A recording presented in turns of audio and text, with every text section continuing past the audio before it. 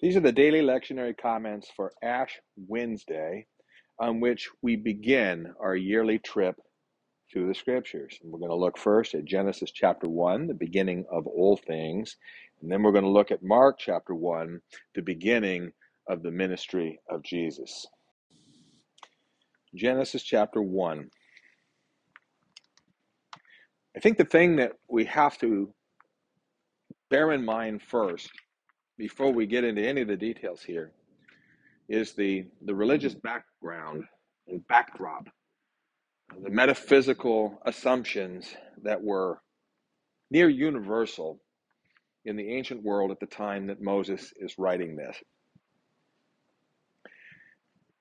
Genesis chapter 1 is a highly polemical document. And what I mean by polemical is it is making a strong argument against other things. It was universally believed in the age of Moses that there were many, many gods, and that these gods were manifested in various and sundry ways in the things that were in creation. The stars, the sun, the moon, the wind, the clouds, the earth, the rocks, the mountains, and so forth are all manifestations of the gods. And the gods are very much like we are, except that they are very much larger and very much stronger. They are so strong that they can lift a mountain. They are so strong that they can rearrange stars. They are so strong that they can bear the earth on their back. They are very strong, but they basically work the same way we do, except they're just stronger and smarter, and so they can just do a great deal more things. And they have histories too. The gods, as we presently see them, got that way through various things that happened in the past, and oftentimes were begotten by other gods, and there will be even an ancestry of gods. This was just universally understood, and that the gods were to be worshipped in the things that are around us, in the trees, in the streams, in the rivers, in the oceans, in the clouds, in the sky especially. I can't impress upon you enough how universal this was. So that when Moses begins to write Genesis chapter 1, it is an absolute denial of almost everything that everybody had ever believed. So we could spend a lot of time, obviously, here in this reading. Just going to hit a few key points. First off, in the beginning, God created. God, one God. He created the expression, the Latin expression, ex nihilo, out of nothing. God did not stumble upon stuff and then make the present universe out of what he found. There was nothing. There was only him, and he made it. And that God did not make things the way the gods made things. The gods made things the way you and I make things, and that is through effort and energy, but they have a lot of brain power and energy to make great and wonderful things. We make small and less wonderful things. But God does not work that way. He merely speaks things into existence. And even then, I don't want you to get the impression that he had to utter something. To say that God said is really an expression only of what God's will is. So the way God creates is, the scripture says, and God said, let there be. And it was so. That's how God creates. He wills it, it happens.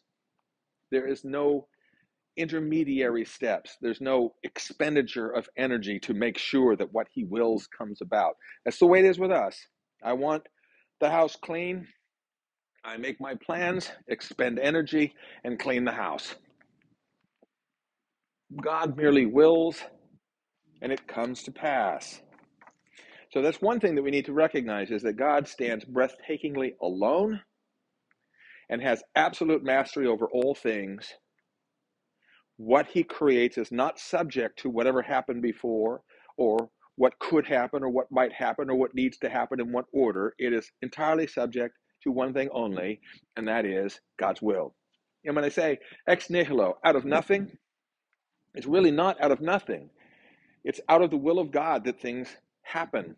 And not only do they happen, but they keep on happening. As long as God continues to will that this present creation continue to go on, it continues to go on. That's what creation looks like in this breathtaking, monotheistic. I mean, there is just one God, not just one God for us, but utterly there are no other gods but this one. That's one thing that we should take from Genesis chapter 1. Another thing is the repeated expression, and it was good. And it was good. And it was good. We'll take that up again tomorrow. But that the things that God created were good. They were exactly as He intended them to be. They were what they were supposed to be. The creation, as God initially made it, was just as it should be. Also, the creation was made in the midst of things. Notice that if God made a tree, the tree was already full grown. He didn't make a seed and then cause it to grow really fast. He simply makes a tree full grown with seed already in it. Animals, full grown, with the capacity to reproduce already in them. Stars already in the sky.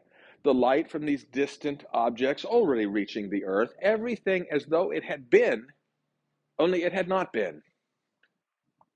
So breathtaking is the way God creates, that when Adam looked around for the first time at the world in which he had been placed, could have no idea that the earth was a day old. No way. It was 5 days, was 6 days, was 10 days.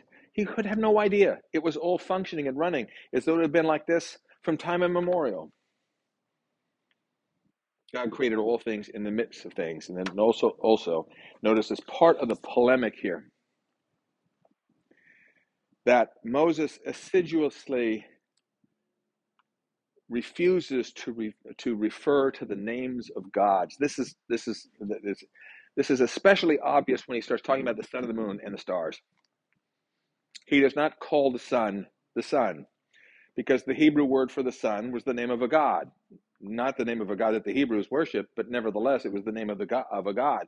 And the moon also was the name of another god.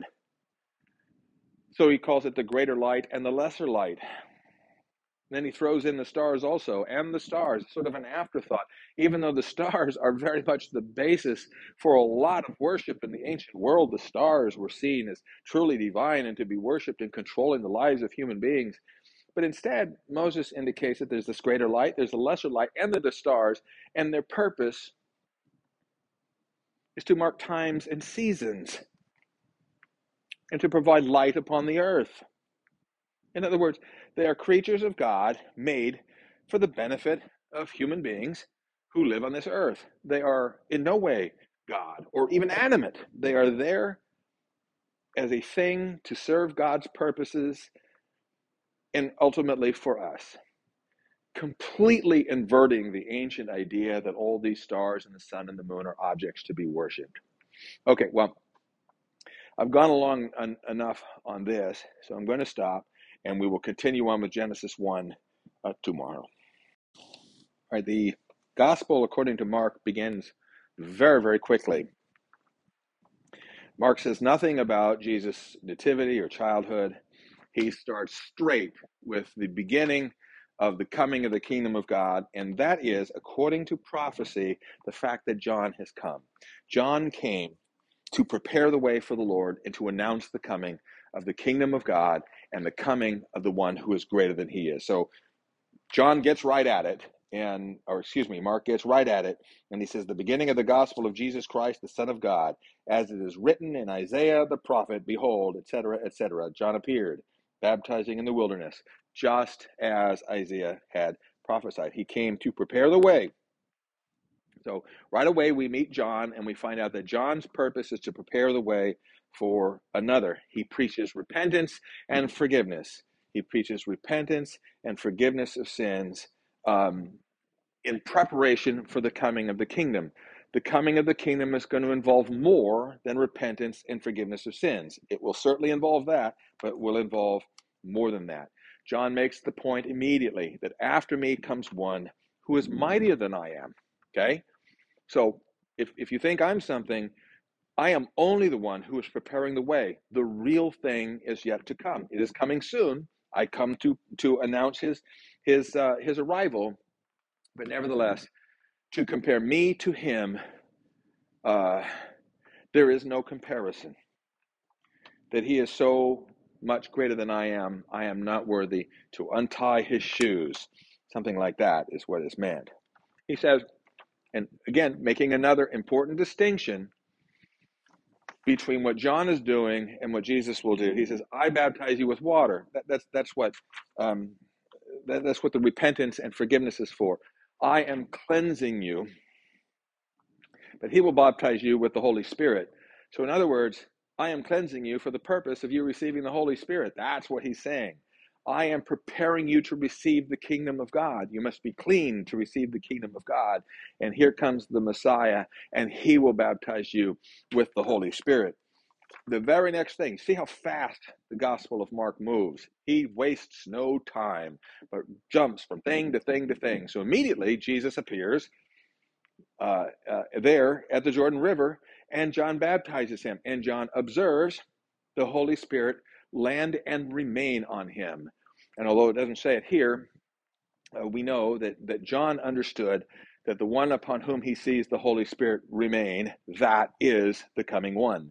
So John baptizes, and he bears witness that on this one, Jesus of Nazareth, the Holy Spirit remained. This is the one greater than I. This is the one. He will baptize you with the Holy Spirit. And in fact, Jesus himself receives the Holy Spirit when he is baptized, as though he is receiving the gift of the Holy Spirit so that he himself may turn around and pour it out on others. Of course, that won't happen until Pentecost, but nevertheless, we're looking forward to that.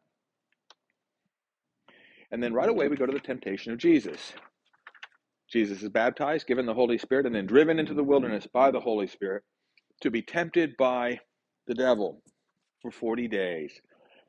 So here we see a good intersection with the fact that this is Ash Wednesday, the beginning of a 40-day period of fasting, a 40-day period of self-denial, a 40-day period of preparation to celebrate the Paschal feast, that is, the feast of the resurrection.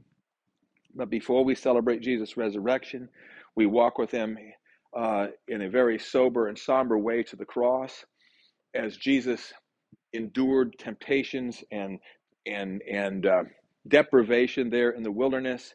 We practice the same kind of deprivation, not so severe, of course, in preparation to receive the fullness of the joys of the risen Lord Jesus and the Holy Spirit, which he will pour out on us.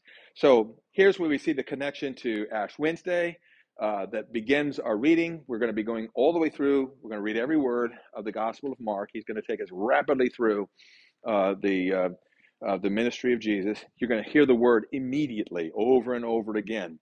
Mark uses that word, and it gives us a sense of one thing happening, then another, then another, then another.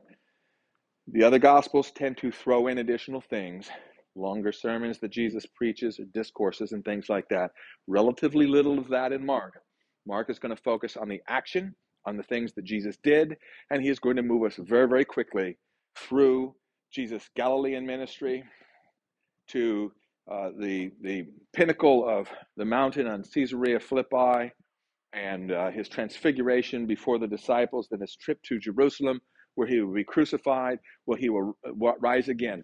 Mark will take us through all of that and give us the basic pattern and the basic facts of Jesus' life, death, and resurrection. And that's what we're looking forward to during this season of Lent. We're going to focus on the entire life and ministry of Jesus as given to us in the Gospel of Mark.